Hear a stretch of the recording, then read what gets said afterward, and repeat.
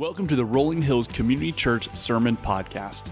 This summer, we're walking through the book of Romans, taking a masterclass from the rich and powerful book of the New Testament. Romans is one of the greatest books of the Bible. It is the essence of the gospel and provides the rich doctrine of our faith. Romans was written by the Apostle Paul to the church in Rome, and God has used it to change the hearts of men and ultimately the world. In Romans, we see the impact of our sin, which reveals our deep need for God, and then the importance of living out our faith in Jesus today.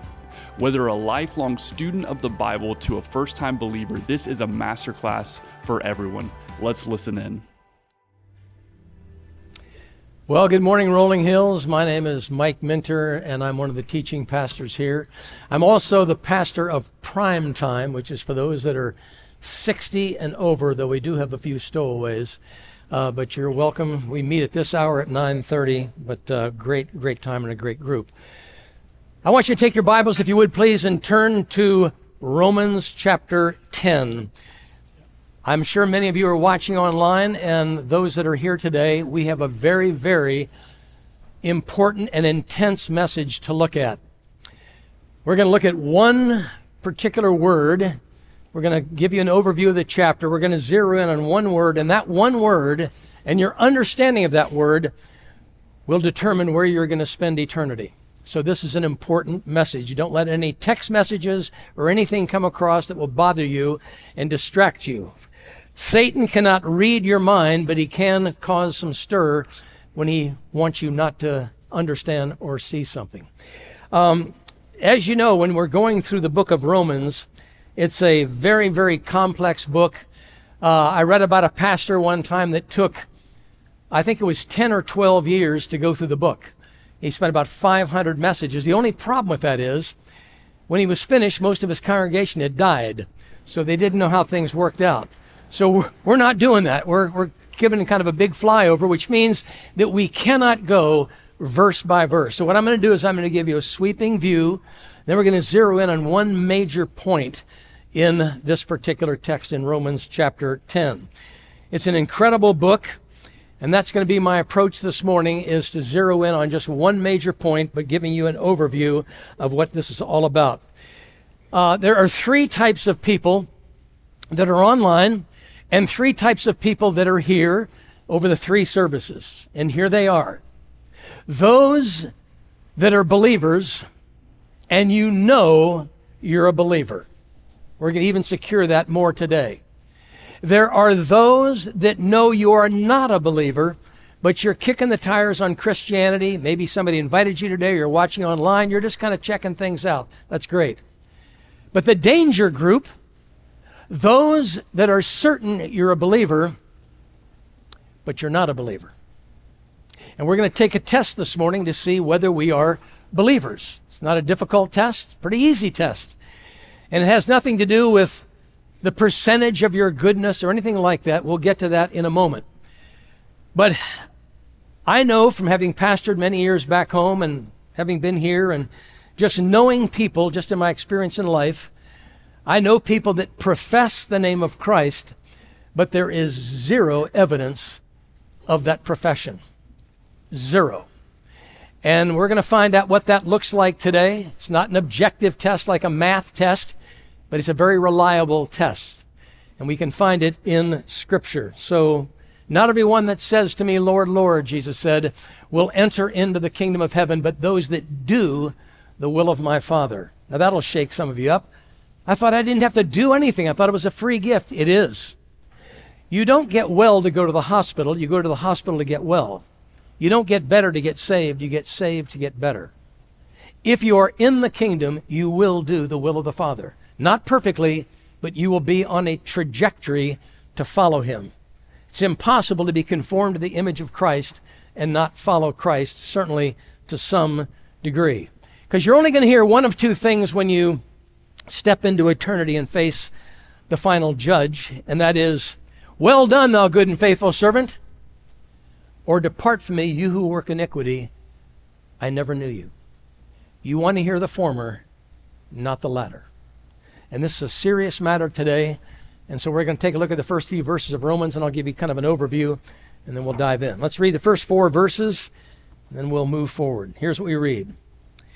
Brothers, my heart's desire and prayer to God for the Israelites is that they may be saved.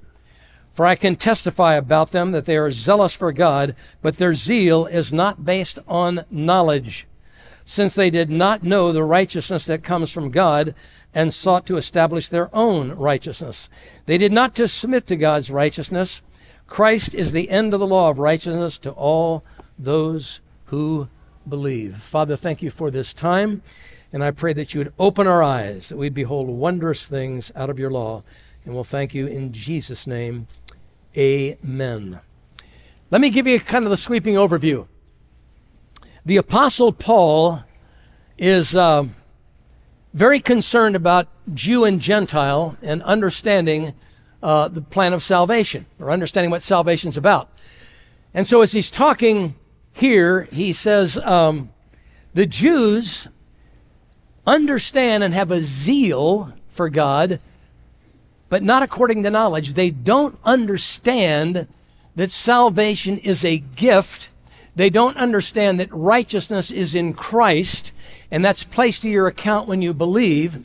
But they're trying to keep the law. And the problem with the law is the law tells you where you should be and condemns your every attempt to get there. No one can keep the law. And yet so many religious groups even today think that if I just live a certain type of life, if just good to a certain point, I'm sure God will let me in.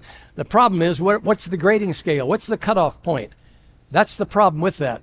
And then he sweeps in this chapter, he sweeps into this whole idea of missions, which is one thing I love about this church. We're involved in missions. That's where Jeff is right now. He's on a mission trip, and you can pray for him. Because he says, a little bit later on, he says, how are they going to call on him in whom they've never heard? How are they going to hear unless there's a preacher? How are they going to believe unless one is sent? How beautiful are the feet of those that bring the gospel of peace. That's quoted out of Isaiah. How beautiful are Jeff's feet as he's going to places to teach the good news. And I've traveled with Jeff many, many times to many different places. So this is a sweeping message about salvation. It's a sweeping message about missions. It's a sweeping message about another subject matter that we want to zero in on. And this is the key here, because this word and an understanding of this one particular word will determine your eternal destiny. And I've already mentioned the three types of people, and you're going to find out where you fit in this. We read in a little bit further down, we read in verse 8, it says this, but what does it say? The word is near you, it is in your mouth and in your heart. That is the word of faith we are to proclaim. That if you confess with your mouth Jesus is Lord and believe in your heart that God has raised him from the dead, you will be saved. For it is with your heart that you believe and are justified, and it is with your mouth you confess and are saved. It's the word Lord. The word Lord. We just watched a couple of baptisms, and the person doing the baptizing said, have you received Christ as your Lord and Savior? Many people make false professions, sometimes when they're very young and don't fully understand. Many certainly do, and I trust they do here in these situations. But many think that they're coming to Christ to get well or to get a new car, to have a happy life, and they make false professions. But the key here is this word Lord. The word Lord here means sovereign ruler, in control of all. It used to be Caesar was Lord, but Christians couldn't say that. That's why many of them died. They wouldn't say Caesar was Lord. Christ is Lord. He is the sovereign, creator, ruler. And those that have professed faith in Christ have yielded to his lordship. Not perfectly, but it's still there. And there's a change that takes place in our lives. Our Christian life is not flatlined. It usually goes something like this. There's some sort of a trajectory that shows some kind of change in heart for the things of God. And there's a passage in 2 Corinthians that says this.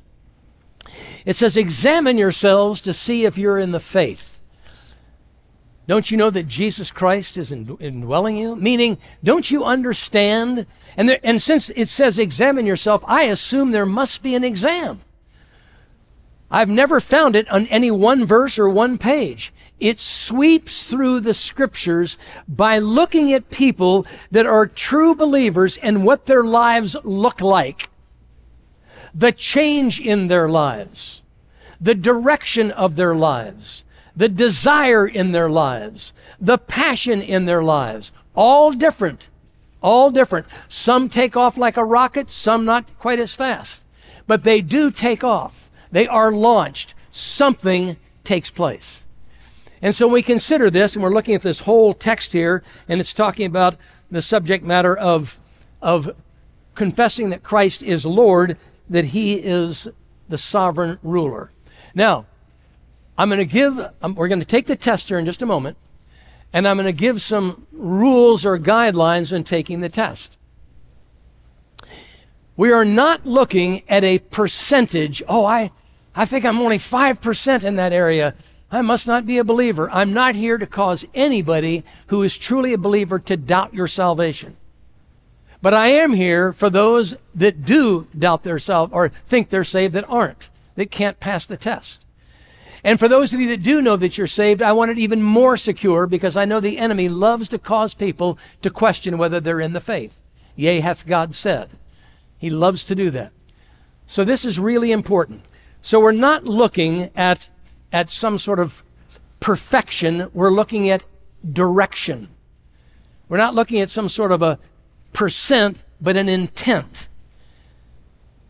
Paul says, everyone who confesses that Jesus is Lord must turn from wickedness. 2 Timothy says that.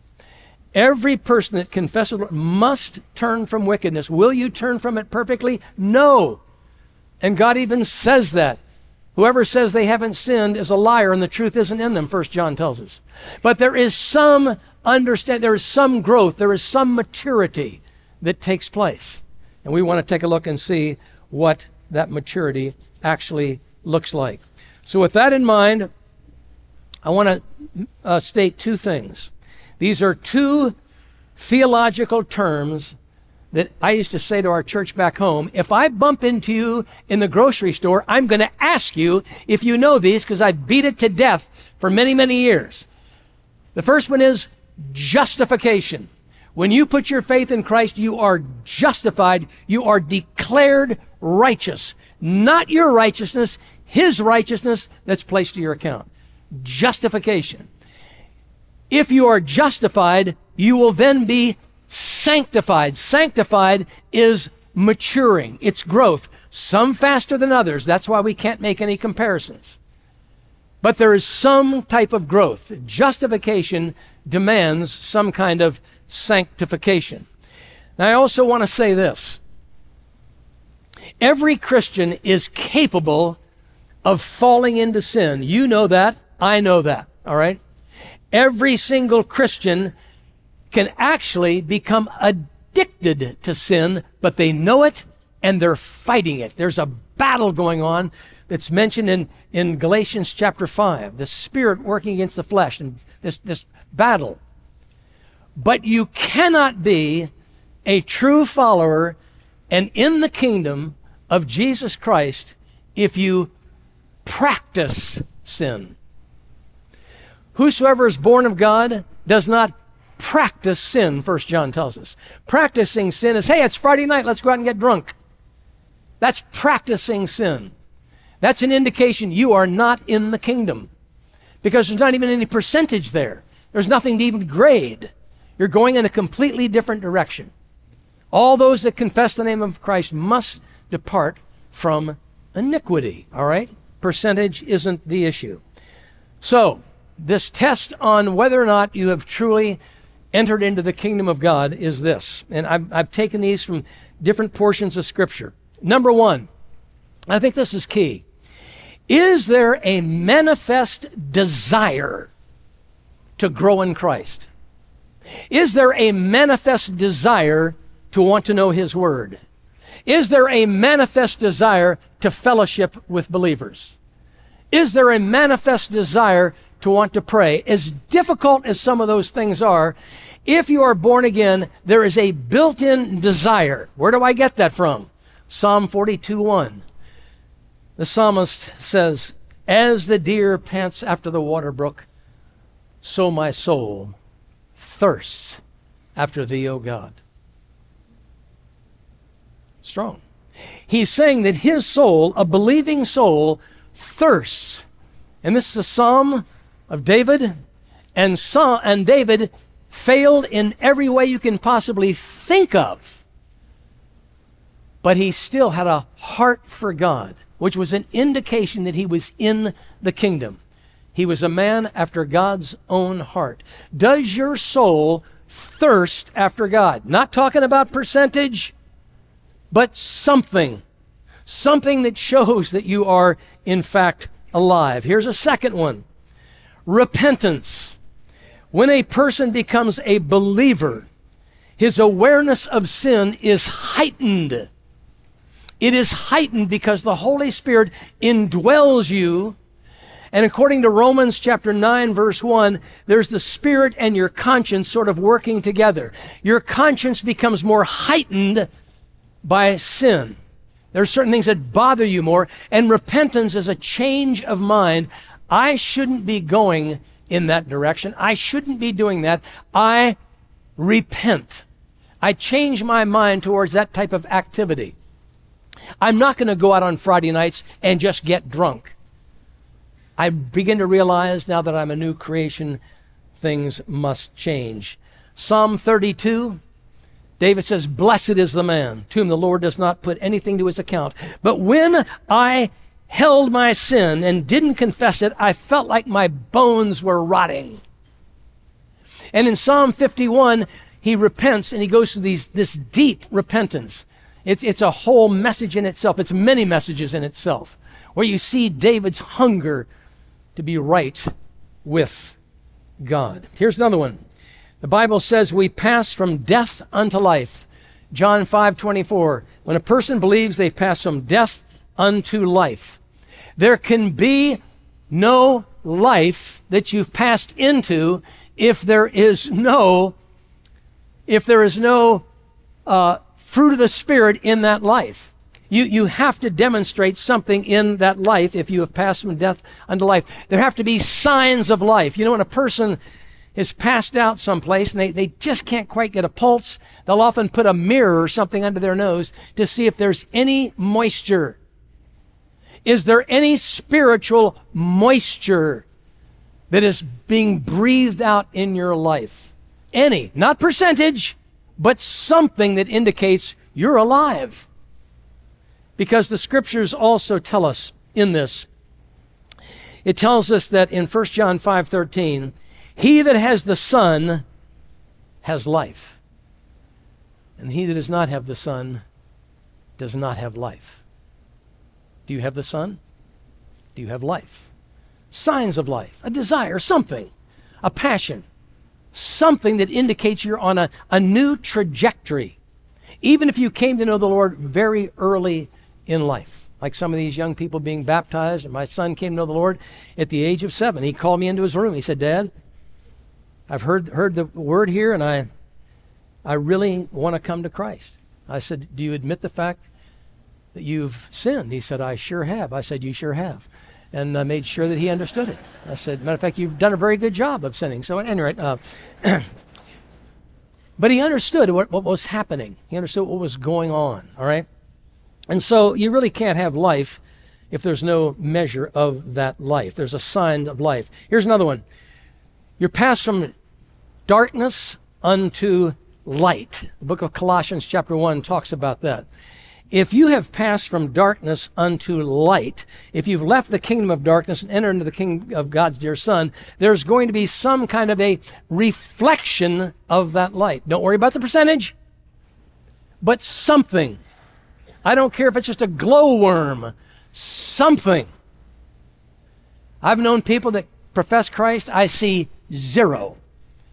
And I've even told people, I said, I can't tell you whether you're a believer or not. I just have no reason to believe that you are. I don't see anything that indicates that you have life. I don't see it. And so I would encourage you to re-examine your own heart and your own soul. Here's another one that you're well familiar with in 2 Corinthians 5:17. All things pass away. Behold, all things become new. All things become new. What is it that is new? What are these all things that become new? It's every single area of your life, your ethics, your morals, your thoughts, your direction, the narrative of your life. All things become new. Are they becoming new perfectly? No, because you got a battle. You still have the flesh that you're working through in this life.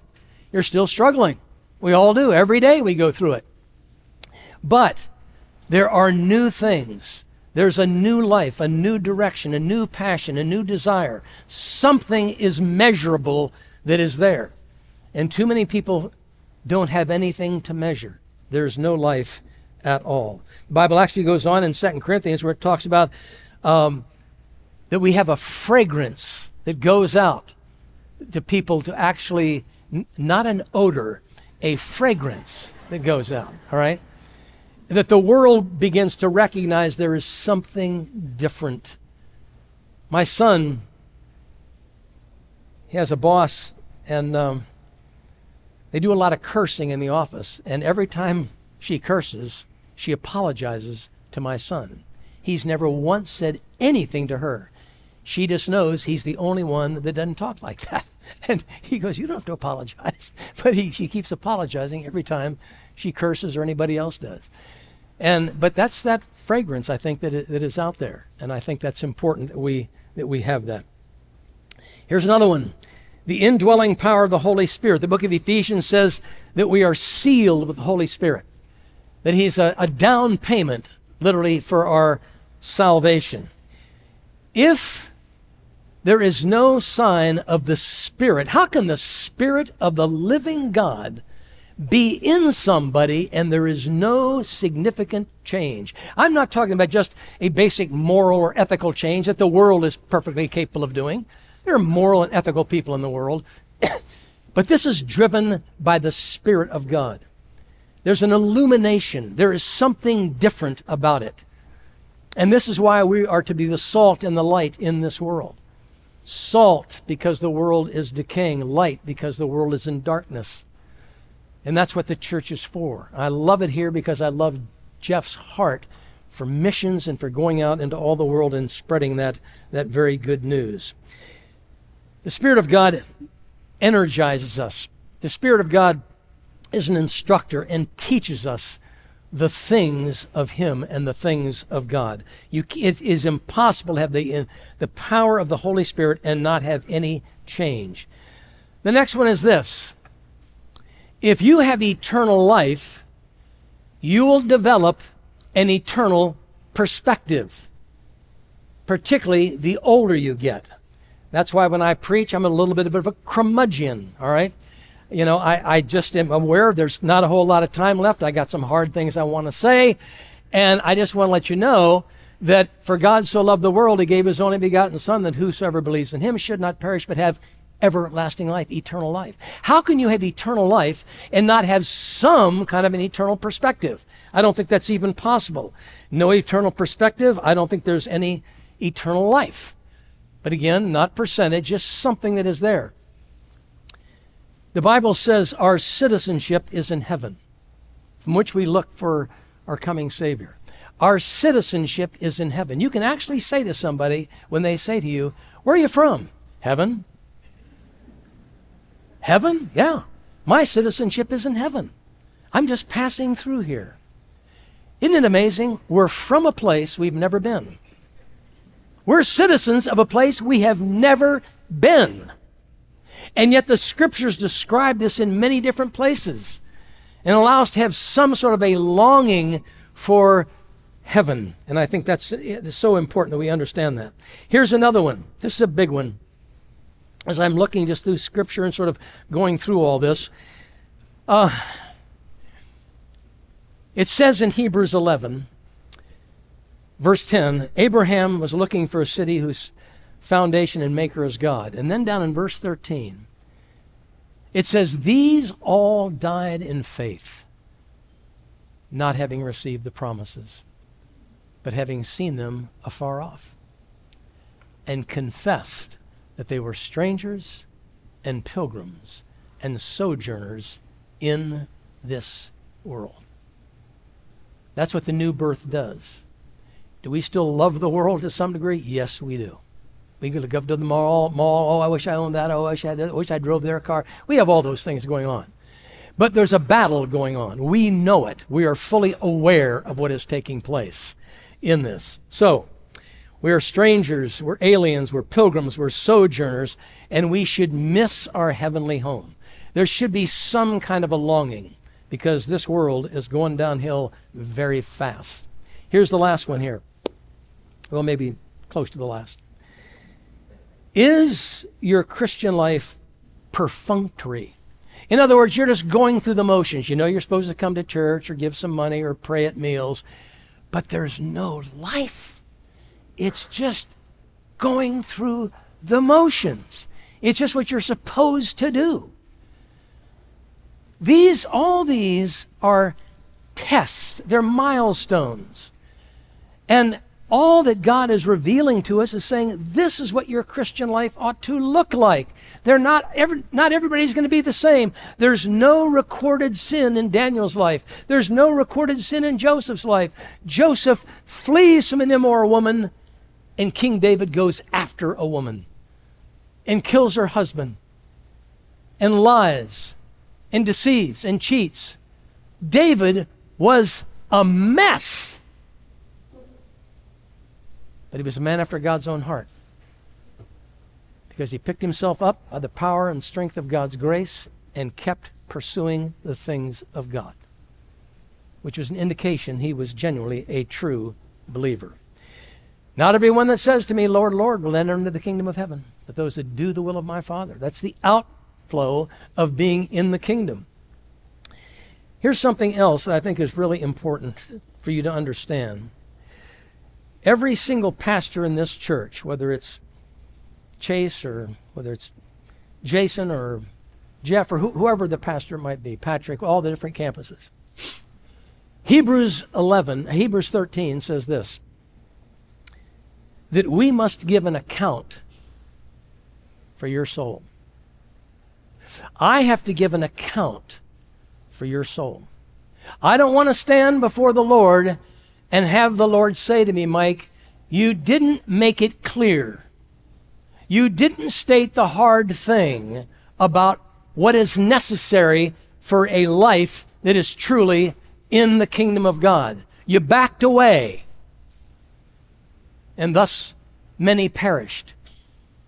I've sat and watched Jeff literally grieve over lost souls, because I meet with Jeff every week. Sometimes I see Jeff just in such distress over wanting people to come to Christ, his great love for the Lord. And when I think of that, I think of this weight that says I have to give an account. Even though I don't speak here every week, I do a few times a year, and I'm still responsible for what I say from the pulpit. Give an account. Proverbs 14:12 says, there's a way that seems right unto a man, but the end thereof are the ways of death. That certainly applies here about not understanding the lordship of Christ. Narrow is the way, and few there be that find it. Broad is the way that leads to destruction.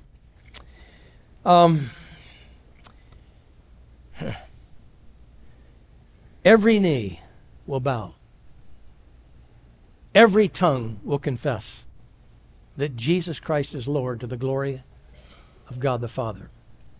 The question is, will you bow now or when it's too late? If you're watching online, if you're an agnostic, if you're an atheist, and you're just checking the tires on Christianity, if you're here, whatever it happens to be, or you've come to realize, I don't think I passed this test. I've been convinced I was a believer, but in reality, nothing has changed in my life. I have no real desire for spiritual things at all. I'm just going through the motions. Your knee will bow. Your tongue will confess. And you better do it now before it's too late. me give you one more thing to think about. I'd like you to take your Bibles and turn to 2 Peter.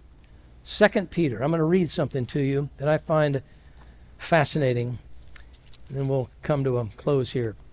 2 Peter, we read this. It says of Lot, and Lot was Abraham's nephew, all right? Lot was not what you would call a really solid believer. He was very carnal in many respects, but I think things must have changed later on to some degree. They're not recorded because they're recorded in the New Testament. But Lot pitched his tent towards Sodom. He moved into Sodom. He saw what was taking place in Sodom. The United States right now is way beyond Sodom. So I want you to just take a look, and if you have a chance, go back and read this chapter. It describes where the world is today and the United States. But I just want you to notice this. Verse 6 of 2 Peter chapter 2. If he condemned the cities of Sodom and Gomorrah by burning them to ashes and made them an example of what is going to happen to the ungodly, and if he rescued Lot, a righteous man. He didn't have his righteousness, it's God's righteousness. Abraham believed God and it was accounted to him for righteousness. When you and I believe in Christ, it is accounted, it is placed to our account as righteousness. Lot was a believer. He was distressed by the filthy lives and lawlessness of men. For that righteous man living among them from day to day was tormented in his righteous soul by the lawless deeds he saw and heard. So apparently a righteous soul is tormented by seeing immorality. It doesn't mean you focus on it. It doesn't mean you spend time in it. It doesn't mean you study it every day. But it means when you hear about it, your righteous soul, your born-again soul, is distressed by what you see. Are you distressed by what you see? We don't have to focus on it. We ought to be distressed because these people so desperately need the gospel. This nation so desperately needs the gospel. Our government so desperately needs the gospel. And I just wish I had one chance to preach at a joint session of Congress. Probably not going to happen, but looking forward to the possibility that it could. The point in all of this is, again, we're not looking for perfection. We're looking for direction in your life, in my life. There is a standard in Scripture. It's a very clear standard. When Paul starts out in this section, he says, my heart's desire and prayer is that Israel might be saved. They're going about through their knowledge, but not a knowledge according to understanding the gospel. Their knowledge was in trying to keep the law. They did not understand that the righteousness that they needed was in Christ. And so many religious people think that it's their righteousness that will get them in. Listen ever so carefully. Your righteousness counts for zero. Nothing. Because it's tainted. The law says I'm to keep the law perfectly or I cannot enter into the kingdom of heaven. That's the standard. I have to keep the law perfectly in order to enter into the kingdom of heaven. Because if I can keep the law perfectly, I will be a righteous person even from my own doing, if it were possible. But I can't. So God sent his Son into this world who would keep the law, the standard, the perfect standard. And so when Jesus kept that law perfectly, and I put my faith in Jesus Christ as my Savior, as my Lord, when I do that, he takes the perfection that that law demands and he places it to my account. Suppose you called your bank and you said, I just want to check and see how my account's doing. And they said, you have $1 million in your checking account. Oh, no, I don't have $1 million in a checking account. I've got $8.38. No, you have $1 million. I know you got it all wrong. We don't have it wrong. We don't make mistakes. We're the bank. We have to balance everything out at the end of the day, and you have $1 million. Are you going to believe your account of your account or the bank's account of your account? Are you going to believe your account of how good you are or the account that God says you must be as perfect as Christ himself? And he gives you that perfection. So if you're watching online, you're here today, you're an unbeliever or a professing believer, and you did not pass the test, but you recognize that you are a believer, and you know you passed the test, you're more secure, I hope, today than you've ever been. I want every professing believer that didn't pass today, you know there's no real desire, no real heart, and every unbeliever to confess Jesus as Lord. For every knee will bow, and every tongue will confess that Jesus Christ is Lord. And today is the day of salvation. Let's pray. Father, thank you for the privilege to preach the gospel. I pray, Father, there wouldn't be one person watching online or here today that does not leave here with the absolute assurance that they are in Christ. I pray they would wipe away any thoughts that their human goodness would help them, because no human goodness will be allowed into the kingdom of God. Only the righteousness of Christ. And so, Father, I pray that you would accomplish what you want to accomplish through the power of your word. We'll give you all the glory. In Jesus' name, amen. Thank you for listening to the Rolling Hills Sermon Podcast. Share this episode with friends and family in your life. Make sure you subscribe to be notified so you never miss a sermon. If you are interested in learning more about Rolling Hills, download our Rolling Hills app, follow us on social media, or visit our website at rollinghills.church. The Rolling Hills Sermon Podcast is a part of the Rolling Hills Podcast Network, available on Spotify, Apple Podcasts, and Google Podcasts. Thanks for tuning in.